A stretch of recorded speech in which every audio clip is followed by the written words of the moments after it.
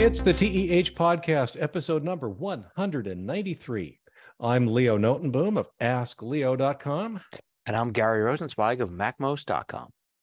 So things are kind of crazy here. First of all, Yeah. I'm going to excuse myself. I'm going to apologize in advance for any and all incoherences and misstatements. I ended up doing one of those classic airport runs this morning for a friend, which involved getting up at 4:30.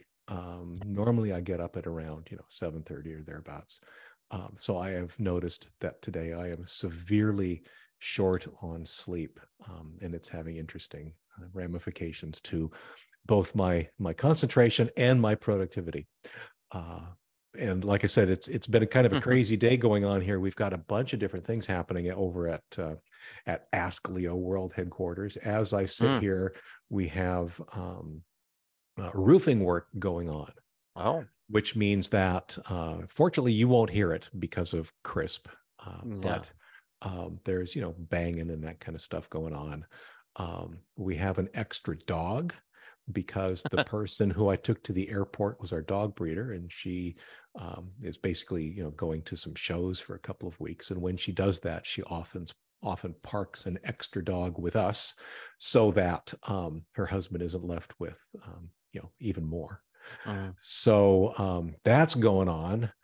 It's just, like I said, it's kind of crazy, a bunch of stuff going on. So like I said, if I sound like I'm half asleep or incoherent, it's because I am. I wanted to mention this one kind of made me chuckle. So a couple of weeks ago, we talked about deepfake audio, where you can, I think I played those recordings of myself where one of them was actually me speaking and the other one was effectively a deep fake where it was just reading what I had typed in, but it really, really sounded like me. And this is the real you now, right? This is, is it? Who knows? So what's funny is last episode, episode 192, I did not record as episode 192 due to a minor clerical error. I recorded it as episode 191. That's actually when we did the recording. That's what I said, 191. Yeah. Connie, bless her heart, through some old school editing, basically made me say 192. And she did it, like I said, the old-fashioned way. She found a voice clip of me, I think, in that same episode, so that the levels were fine, the same, and the audio basically would sound pretty much exactly the same for that entire episode.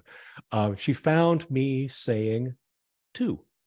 And of course, 2 is a very common word just in conversation. So she found a couple of excerpts of me saying 2, and she just very carefully placed the 2 in place of the 1.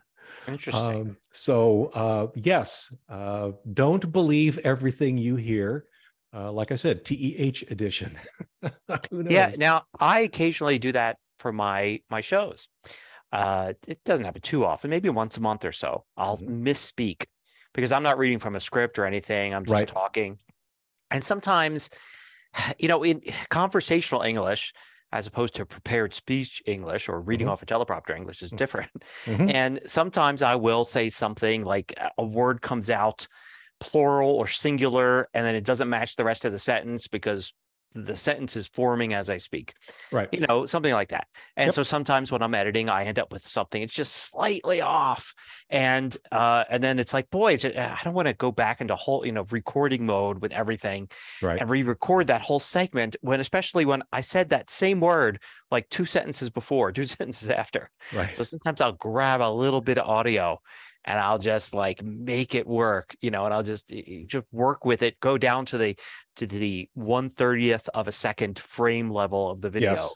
and like splice it in and move things around. And it's like, and if I have to change the video or, you see my mouth move, then all bets are off. Then I usually just re-record. But if I can get that piece of audio just to be a little different. yeah, it takes me a minute or two as opposed to many more minutes if I'm going to re-record that. Plus the inconsistency sometimes. I mean, lighting and it's different in the afternoon than in the Yep. morning, Yep. and I Yep. mean all sorts of things happen. Yeah, where it makes it harder and harder to Yeah, it's re-record almost something. impossible to re-record a piece of a segment. If I'm going to re-record something, it's going to be the entire video, just because of, like Oh, you say, okay, yeah, everything is different. yeah. But I've definitely run into the same situation before myself. At the end of my videos, I refer people to Ask Leo articles, and I do that by number. In fact, you've seen it here at the end Yeah. of this episode, the end of these episodes. I talk about one of my articles, and I always give people a number to go to because it's an easy way, if they're listening, to be able to type in that number. On rare occasions, I get the number wrong for various reasons, and I have in the past manually overwritten, and I think Connie's done this too, where once again, we will take me reading the digits and we'll change the order. And if you look very carefully, I might look a little, fragmented as I am speaking, if it's a video.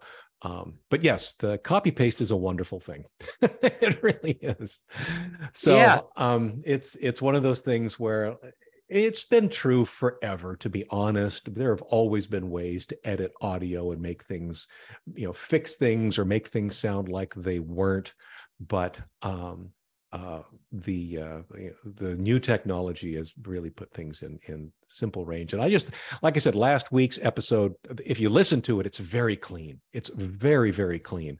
Which I found absolutely fascinating. And like I said, it was a very good job on Connie's part to make that happen. But anyway, yep, like I said, don't believe everything you hear.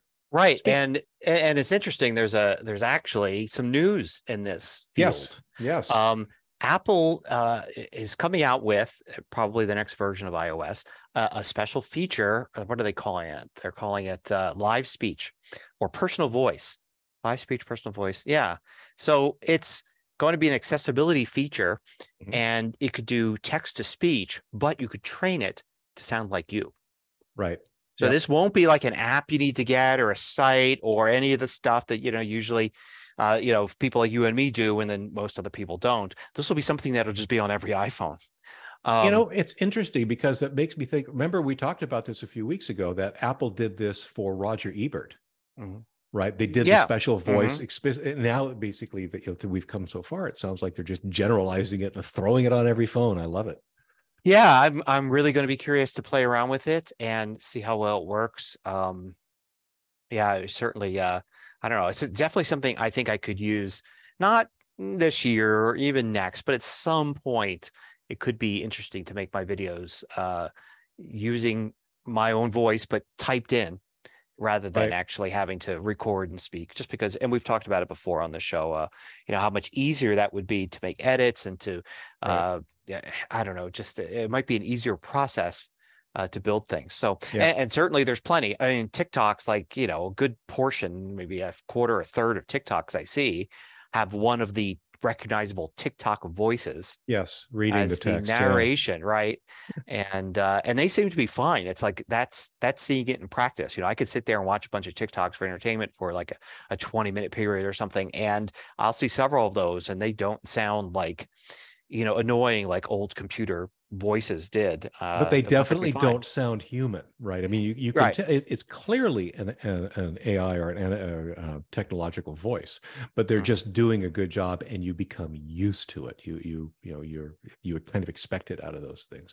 It's usually when I see those on TikTok, it's usually a dog confessing its sins, or complaining about its owners not feeding it or something like that. Yes. So actually my Ain't It Cool later today is a book, and I listened to the audiobook, of course, and one of the things in the audiobook is often a computer AI speaks in the book.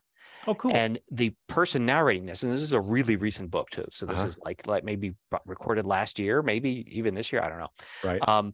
When the person gets to the computer speaking, they do a voice that obviously it's a human speaking because it's the reader, but they do one, you could tell it's a computer because of the kind of the inflections. Yes. Like it sounds like this when they talk and the computer voice like Right. that. And it's kind of interesting because sometimes there's a little bit of a conversation that goes on, and I didn't mind it that much. I mean, Right. it's almost that uncanny valley for audio. Like it Yes. was on the robotic side of the uncanny valley, which made it fine, as opposed to being, in the valley itself where it was like a little uncomfortable. It's interesting. Some of the entertaining TikTok videos I've seen are actually the voice actors behind the voice of Siri and Yes. one of the TikTok voices.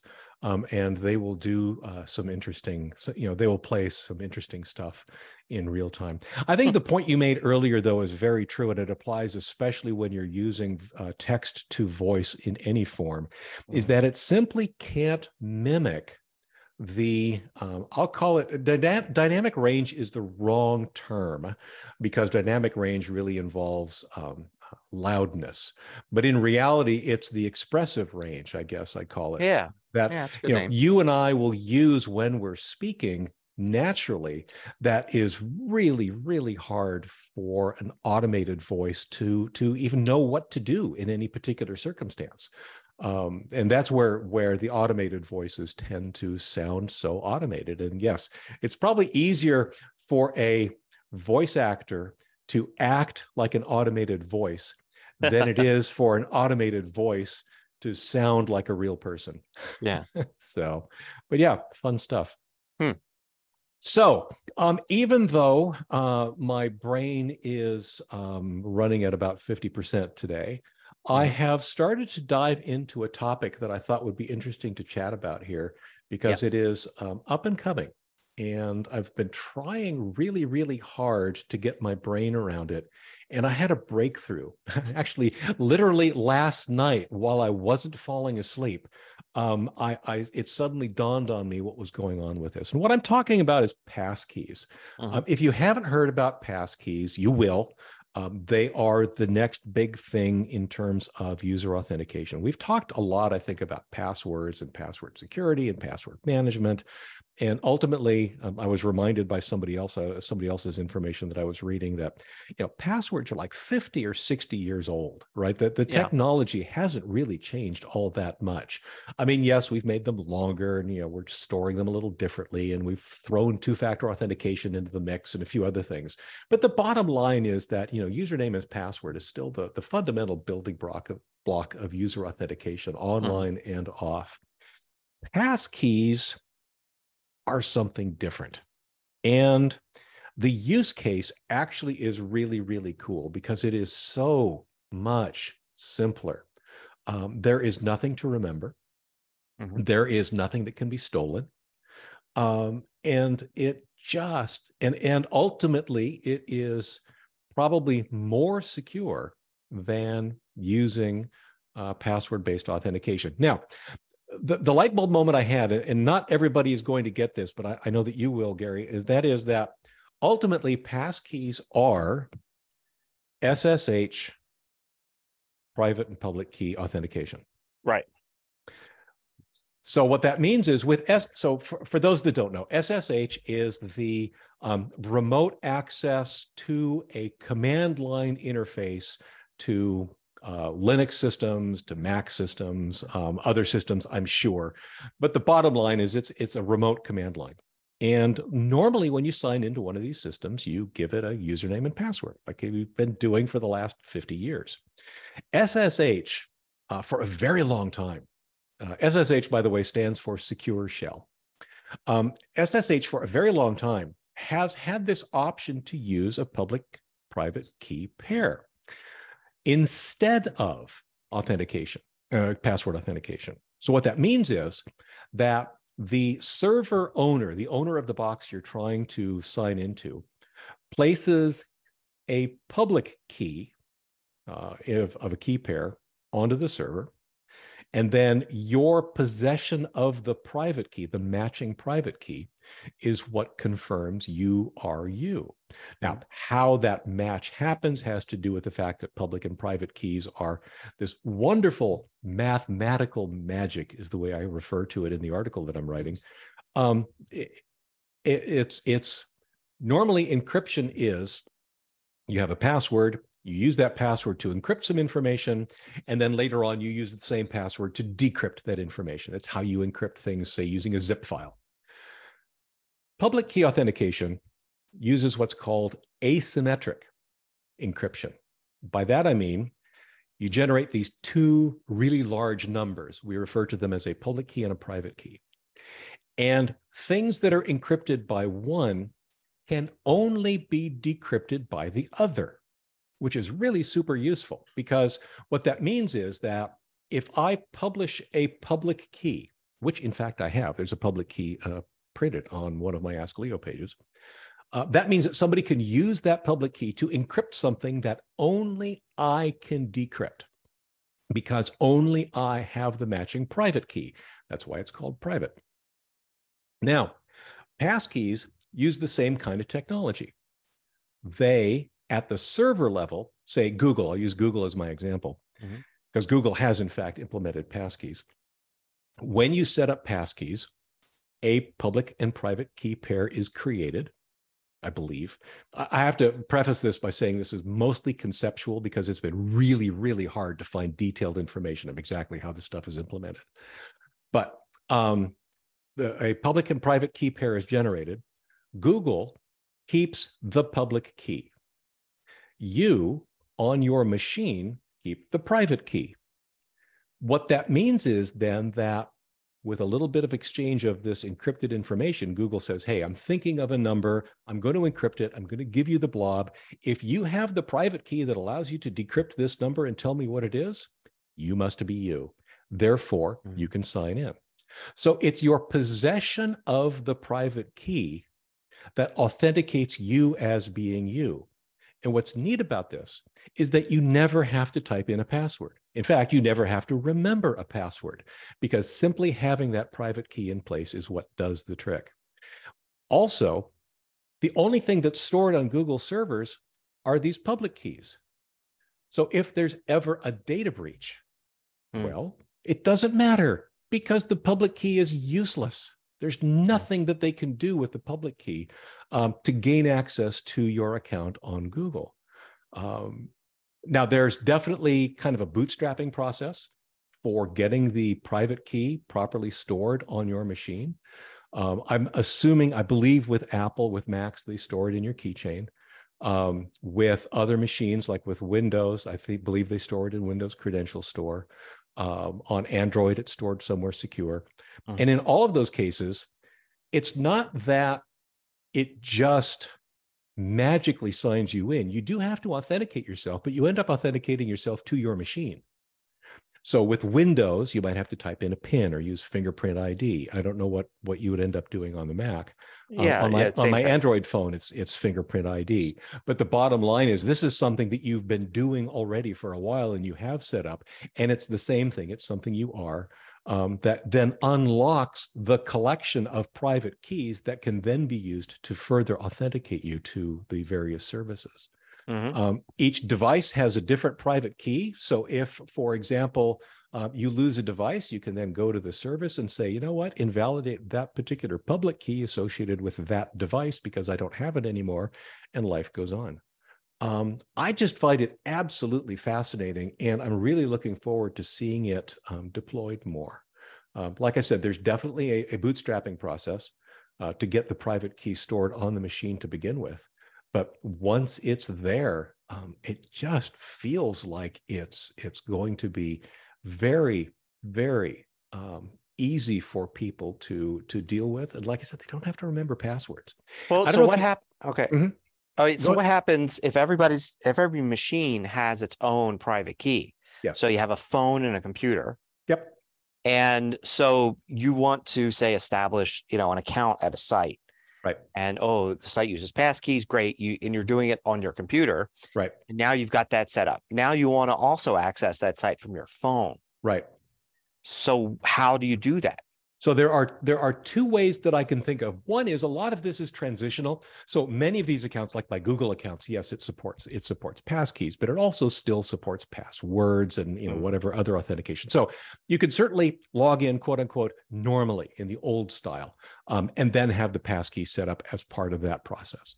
However, what you're also seeing, and I'm pretty sure you've run into this as well, is that you've got it set up on your PC. You go to your other device and you start to log in and it says, oh, hang on, go confirm on your PC okay. All right, that it's you trying to log in on this new device. And then a new private key is set up. Exactly. Okay. And I think we've already been running into this because passkeys have kind of been sneaking in for a little while. I've definitely been running into these scenarios where I will set up an account on a new machine. And it'll say, hey, go check your phone just respond to a message on your phone that confirms you are you. And so this is something that people, like I said, are already kind of sort of used to. We're already seeing. And that honestly, if that's the technique, then it really, a service doesn't need to use passwords at all. And the other scenario, of course, is that if they don't use passwords at all, ever, right? There's no password stored, no nothing. They can always use your email address and say, hey, hang on, we're going to send you a link. Click on the link and we'll set up the passkey. Because that too will confirm you are you. Yeah. I mean, this is, so if somebody were to somehow get your private key on your computer, it would be useless because they wouldn't have your computer. So stealing just that wouldn't help them. And the big thing is, of course, phishing doesn't work because there's no password for you to give up. Right. If somebody wanted to actually go and trick you, in which, if it was worth anything, maybe they would figure out a way to do it and get you to give them your private key, which I assume is a long string of characters. It's not something that you would ever type in. Yeah. Yes. So, but if you were still tricked into doing it, they would get it and it still wouldn't work because that's only the private key for that machine you're using. They'd actually have to have your machine. Exactly. It's like they'd already have to be in the house to break into the house. Exactly. Is what it comes down to. And my assumption is that there's more to this exchange than just the private key, right? Like the private key is somehow tied to that machine, probably cryptographically, which means even the private key on its own somewhere else for machine A wouldn't work anywhere else but machine A. So as you say, you have to have the machine in order to use it. And if you've got the machine, well, heck, if you've got the machine, then all bets are off anyway. Yeah, I got the machine and the password to get into the machine. Right. Those are the two factors that protect you. And then, of course, that's time limited as well. If somebody were to say steal your phone and they don't have the passcode, now they've got one thing, the phone, they don't have the other, the passcode, and you are still in control for a period of time before they could try to break the passcode in some way. And which is one of the reasons why I have a actual password on my phone, not a passcode.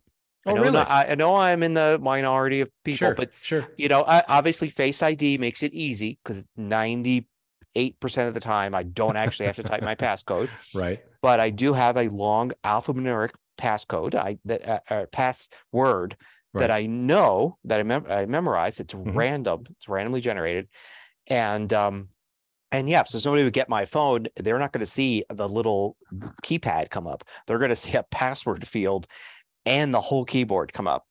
So yeah, good luck there. Yikes. Yeah. Anyway, what I thought was really interesting is that, this passkey thing, it's all new. It's being rolled out. There's a lot of publicity about it. It's going to take years to roll out across multiple services. I'm really glad to see both Apple and Google having embraced it. But ultimately, I don't know about you, but I've been using the equivalent for at least 15 years in the form of SSH public key authentication. It's exactly the same thing. Sure, for that, yeah. And I did it not because, I did it for two reasons with SSH. One is it's so much easier. I don't have to type anything in, right? I just double click on a shortcut on my desktop and poof, I've opened a window securely to like the Ask Leo server, which is an Ubuntu Linux server that I, go in and do command line stuff to from time to time. But the other thing is, I actually have in the remote command shell service, SSHD, I have password authentication just turned off. You can't log in using a password, even if it's the right password for that account. You must use public key authentication, which again means that you need to be in possession of the public key. I'm sorry, the private key that matches the public key on the server. So I'm pretty excited by this. Like I said, I think it's going to take a while to roll out, but I think once people get used to it and understand it, it will be something that might finally spell the end for password authentication in so many different places. I think so. One of the things I've been disappointed in, and the reason that I've never done a video on this, even though it's been 8-9 months since Apple rolled this out, is I just want to do a simple example. Go to a website, sign up for the website, passkey instead of password. Almost every website that proudly goes and says, we now accept passkeys. Right. They only do it if you have an existing account. Right. Yeah. Yeah. No, like I said, that's why I said there's, this is a process we're embarking on. Yeah. So I'm waiting for the first normal, like give me eBay, PayPal, Home Depot. I don't know. Somebody out there that claims that, okay, we've got passkeys. Allow me to go as a brand new user and say, I'm going to sign up and use a passkey from that point, because I still have not been able to find one. So I haven't really been able to demonstrate how to do it. And I don't really know if it's that important for me to demonstrate it yet until we get to that point. So the article that I'm working on today doesn't demonstrate, but does discuss at this conceptual level that I've been talking about today, how passkeys work, because that I think is the biggest roadblock right now, is to understanding what it is, how it works, at least at a conceptual level, so that people can understand that, it really is a safe thing to do.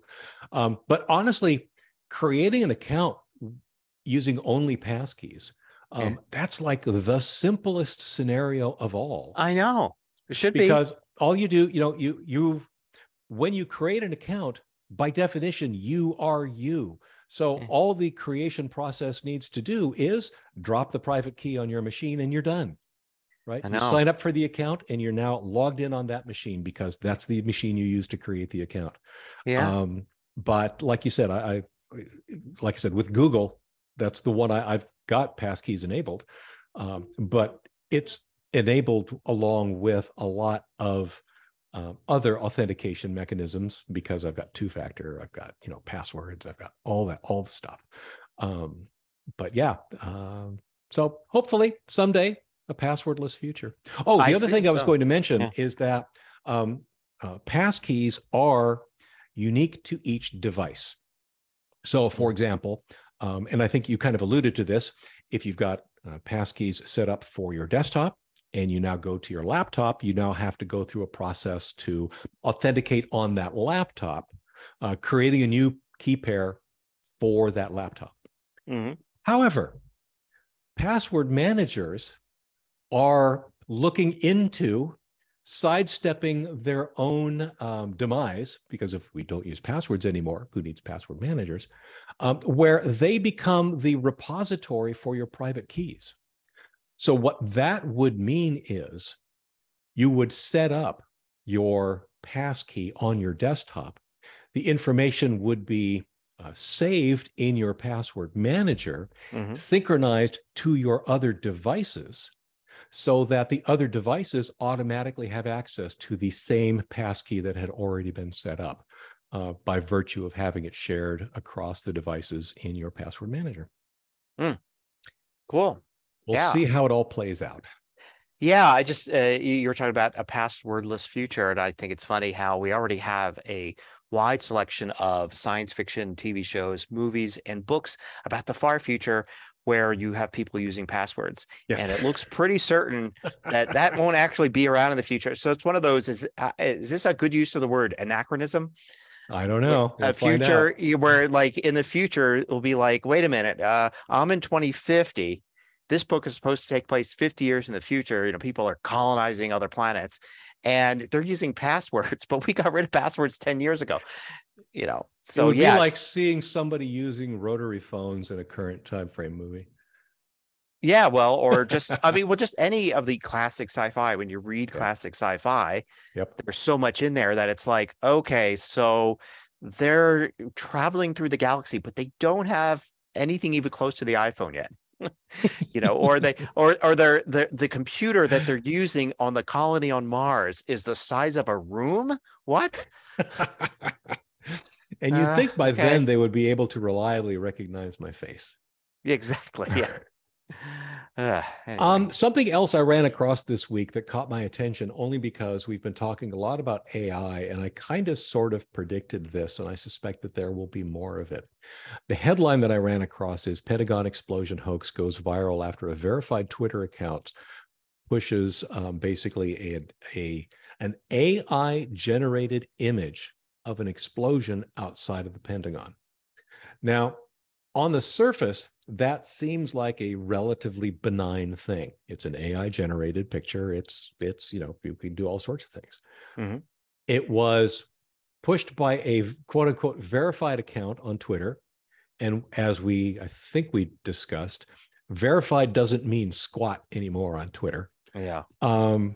So there's that. Actually, it means that you got suckered into paying $8 a month, but that's just my opinion. But what ended up happening is that enough people, saw the image before the fake had been called out, and it actually caused like a dip in the stock market. And it dawned on me that would be a very devious way to manipulate the stock market. Right? Do something like this, have it take off, have the stock market dip. Even if your stuff gets called out as fake at some point, buy in the dip, sell a couple of hours later when the market recovers and profit.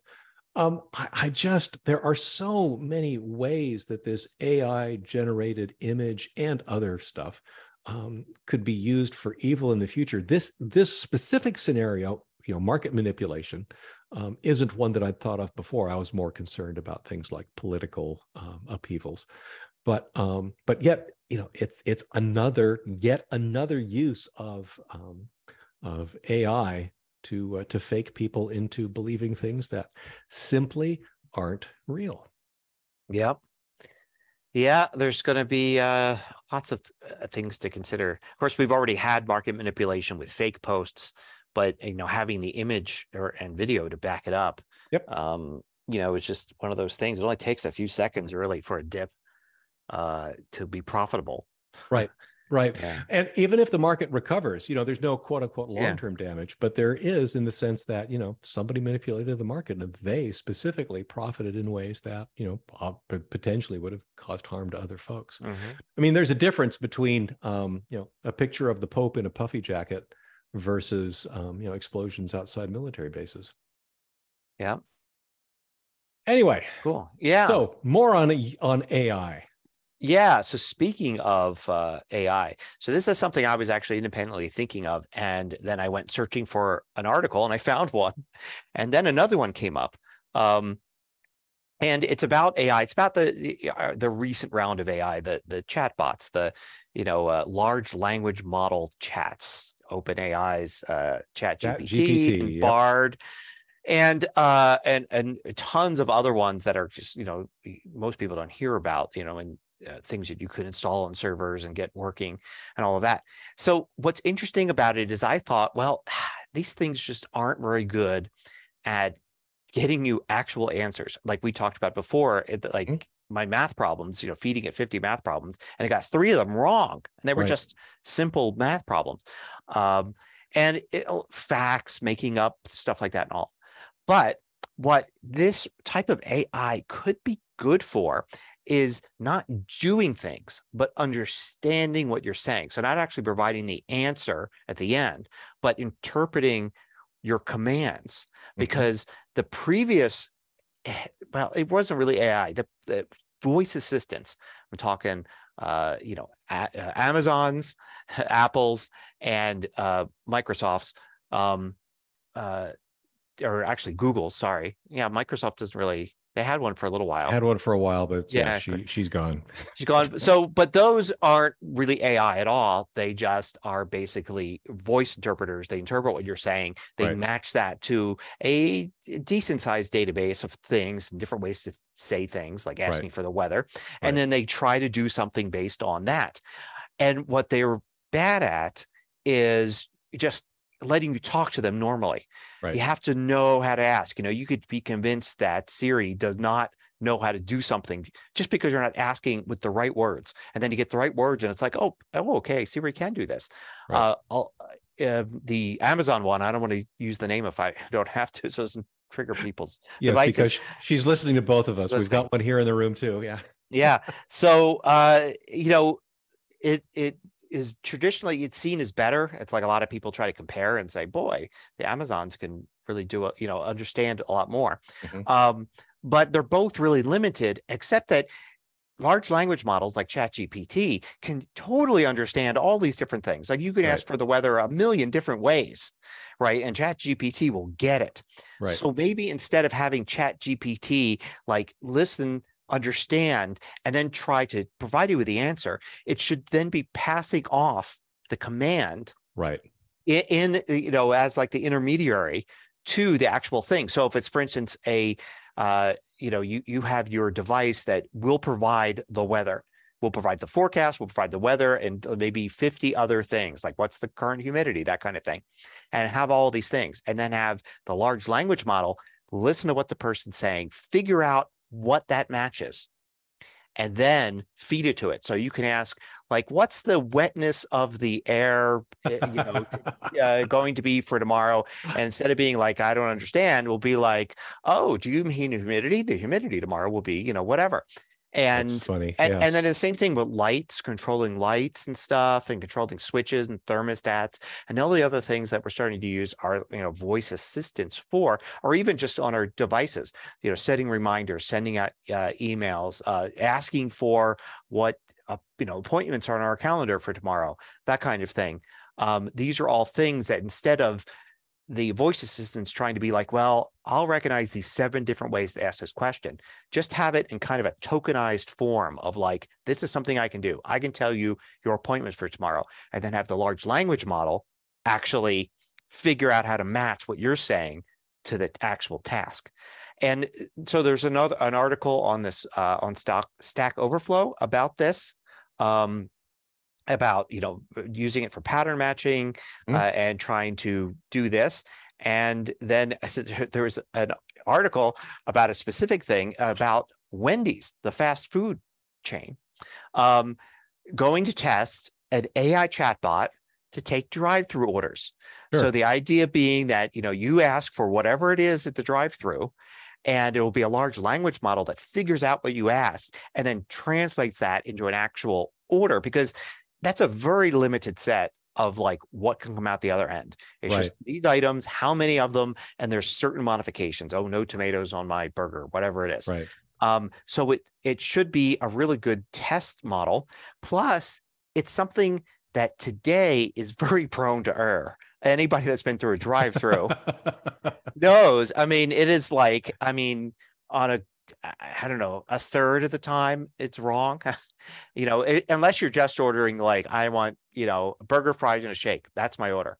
But if you're, I don't want, the beans on the Mexican pizza at Taco Bell. I want, the shake, but without the whipped cream on the top. And you can ask for a lot of things like that.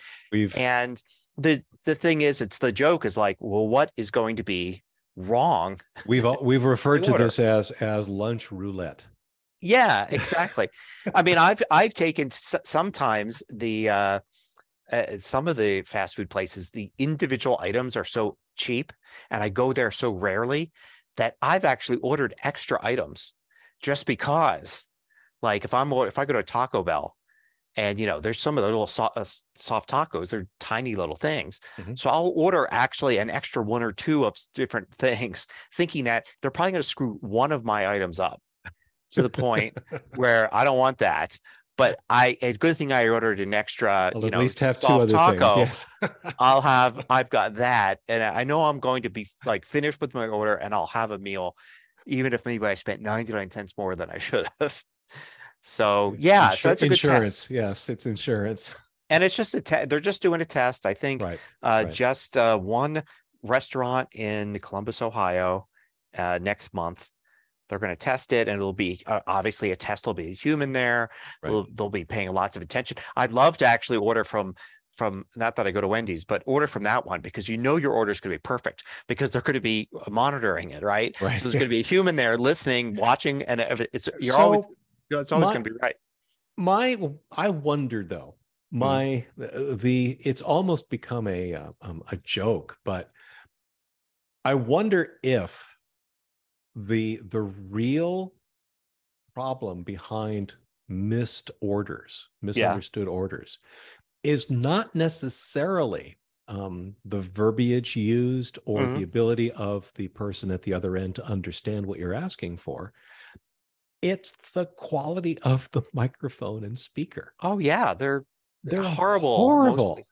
And so there's nothing about this AI test that says that's going to be any better. Well, of course, it's going to be better on the test, because they're going to make sure that the microphone's working really well and all that. But, and some of the fast food places have screens, which are great for error checking, because you see the items come up, and if something comes up wrong, and when they say, "Is that all?" you could say, "Oh, no, that was a medium Coke, not a large Coke." Right. But so many times you go and either they don't have a screen still. And I know with some parts of the country, that's rare now. You'll find all updated drive-throughs and all screen. But in some, I live in a very urban downtown environment, and I'm sure if I went out to the suburbs, probably the drive-throughs are much nicer. But here downtown, it's like probably the last ones to get updates. And yeah, seeing that screen helps a lot. The microphone's bad, but I don't know if it's just because of accuracy here. I think the other thing is all of these fast food restaurants are having trouble finding and keeping employees. Right. As so many times I've actually tried to go to drive-thrus in the last 2 years.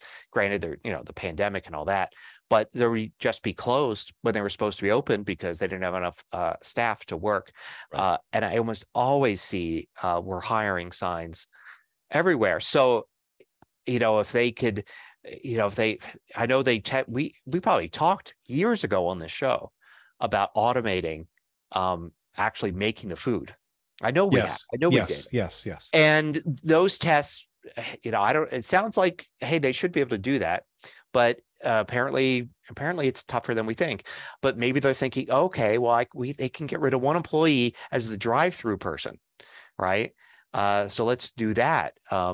Maybe they're thinking this is what they need to do, and it's not accuracy at all. Maybe they only want it to be as accurate as it is now, and that'll be fine. No worse is acceptable. Better is a bonus. Yes. Yeah. Well, I would assume if they would upgrade the drive-through system to have a large language model handling the order, you would also have the nice screen and probably a nicer speaker. Right. And so they would upgrade the whole thing. So even if it was wrong, you could still correct it, and that would help. So yeah, interesting. I had mixed feelings about this, but in general, I think, if they can automate something like that, and it's not, in this case, I don't think it's going to be like, oh, it's taking jobs away from people. I don't think so at all, because apparently they're having trouble finding people for these particular positions. So because you used the phrase earlier, I had to give it a try. I fired up ChatGPT. Oh yeah. and I asked it, what's a word for the wetness of air? Yeah. Because that's like, a really off the wall description. The wetness of air is often referred to as humidity. Yay. I'm actually very impressed that actually came back with the right answer. That just seemed like such a bizarre description of it. But yeah, there it was. Well, you could probably test out ChatGPT. I'm typing it right now. Pretend you are a drive-through order taker and take my order. I'm happy to help with that. Welcome to our restaurant. May I take your order, please? I'll have a burger. A burger with No tomatoes, large fries, and a Coke. And it responds, great. So that's one burger without tomatoes, large fries, and a Coke. Would you like any condiments or extras with your order, such as cheese on your burger or sauce for your fries? Wow. So clearly, ChatGPT is up to the task. Yeah, no kidding. That's impressive. It seems like Wendy's already has like 80% or 90% of the work done just by adopting ChatGPT. It's funny. I read the article too, and one of the things that they ended up having to train it or focus on is their specific names, product names, and then synonyms for product names that people end up using. What it made me think of was Tim Hortons, because much like Starbucks has a language, quad, and like my drink is a quad Americano, etc. And but Tim Hortons has this other language, like, there's a thing called apparently a double. Okay. And that means something very specific. And what that means, though, is that the large language model needs to have either additional training in those terms to make sure that they get handled properly. I also wonder if the large language model needs to be made a little less large. So by that I mean that it doesn't have a lot of, I'll call it, distracting information that might contribute to it misunderstanding some of the things that are being said. Yeah. Well, definitely. I just typed in no thanks to my ChatGPT thing, and it told me your order, it repeated my order, told me my total is $12.50. Please proceed to the next window for payment. Oh, that's funny. I love it. Yeah, all right. Yeah. Me too. So that actually is pretty cool, which is a great segue into our Ain't It Cool segment. Yeah. I'm actually not aware if people are aware that this exists. We're all, I think, familiar with XKCD, the webcomic XKCD. It's a very geeky thing. It's a very, it's just on point so often, especially from a geek level. But if you're not a geek, or in some cases, even if you are, sometimes it goes off into some very esoteric space. And you might wonder, what's the point? What's the punchline? What's he trying to say? To that, I bring you explainxkcd.com, which is apparently, I think it's a wiki, but it is some individual or set of individuals who do exactly that. You give it the XKCD item number, and they will then explain it for you. They'll have a nice write-up of exactly, what the various terms mean, and how it comes together, and of course why it's funny. Now, there's that old adage: if you have to explain it, then it's not funny. But in this case, I think that's a real exception, because not only do you end up learning something from the explanation, then finally, when you finally do understand it all, it actually usually is pretty humorous. So explainxkcd.com. I love it. Yeah, I've known about that for years, actually, because the creator of it, Randall Munroe, I think his name. He's what you would call a polymath, right? He knows a lot about different sciences, and he's got a lot of interest in science, and so that means that even though I enjoy his sense of humor and often get very esoteric things that he talks about, sometimes he'll go off in a direction dealing with biology or paleontology or something. It's like, I just don't know anything about that, but I want to understand this comic. So then I head immediately over to explain XKCD. Cool. So I've got a book to recommend. This is a book called The Resistors, and it's a sci-fi book about a dystopian future, but it's a dystopian future of abundance, which is really interesting. So in this future, it's the United States of Auto America, because the United States is now run by an AI. And the AI is very efficient, so much so that only some people need to actually even work. There's plenty of food, plenty of housing, plenty of everything. So the two classes are the people that work and kind of enjoy kind of a higher status in society, and everybody who doesn't work at all, called the surplus.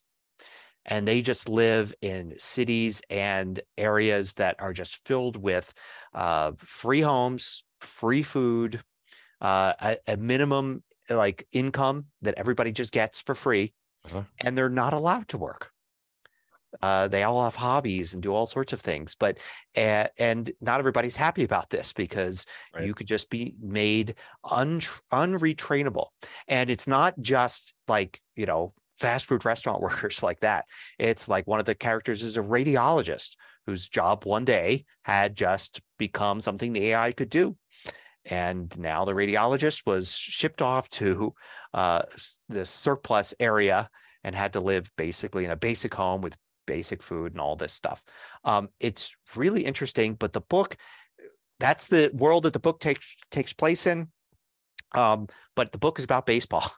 It's about an underground baseball league that forms. Apparently, Major League Baseball did not play well with the whole change of society into AI and all of that, and was disbanded. And so, as baseball probably would do in that situation, it kind of reformed around kids and families that still wanted to play.